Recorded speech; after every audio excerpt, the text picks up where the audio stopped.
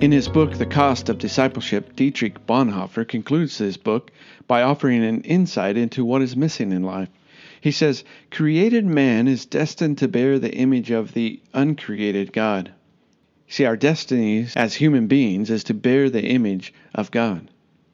But just as the serpent in the book of Genesis persuaded Adam and Eve, we too are being persuaded by that serpent, the devil. And this deception is evident. We are tempted in the very same ways. The devil deceives us into thinking that there is something more that we need to do in order to become like God. Thus, we see in humans a constant craving for more. There is this unspoken voice within many of us that's simply saying, if we can only find it, or achieve it, or obtain it, then we will be happy and satisfied. But you see, when Adam and Eve sinned, I do not believe that they were intentionally trying to give away what they already had with God. I'm sure that they wanted what they already had with God as well. We would do well to remember that not all of the yearnings of our hearts are worth chasing after. We must be careful to decipher between our longing for more and our often hidden desire to follow temptation. As Bonhoeffer wrote, the false serpent persuaded Adam that he must still do something to become like God.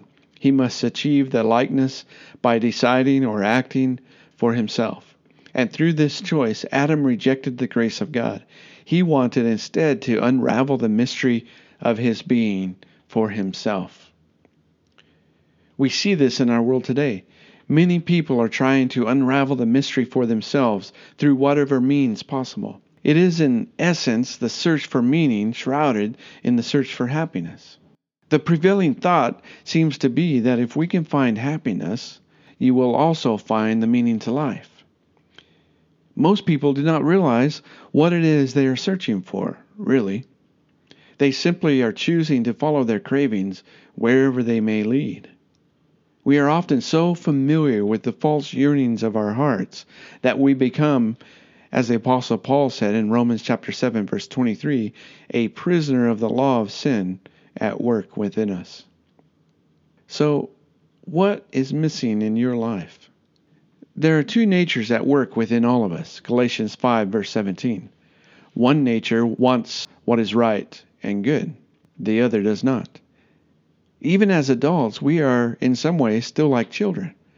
Whatever you tell children they cannot have, that is what they begin to crave the most. People struggle with all kinds of sin.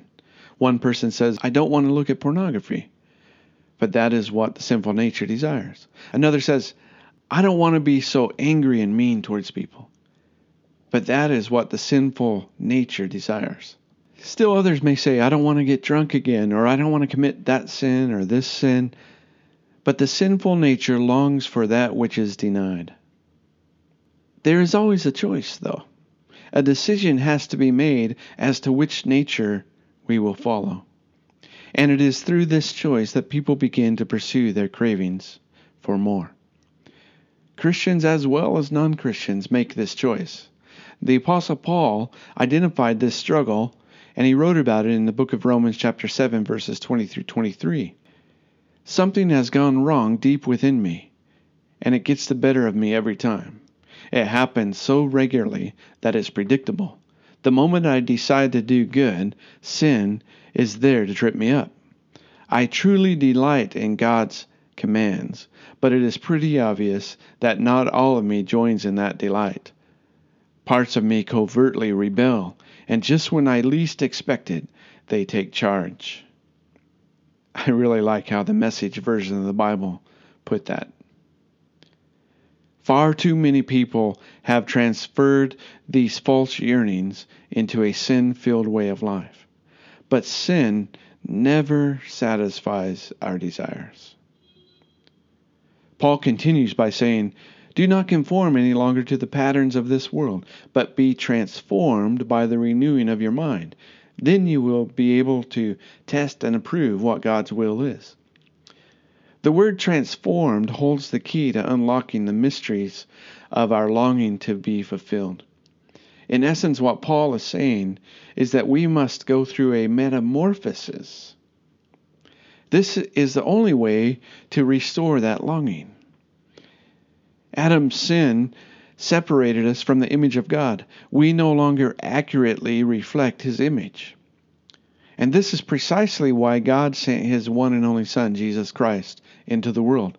Because through Jesus, God brings about the restoration of His image in us. And it is only in and through Jesus that this metamorphosis takes place. When we come to know God and His Son, Jesus Christ, intimately, we then begin to recover that part of the image of God that we lost through sin.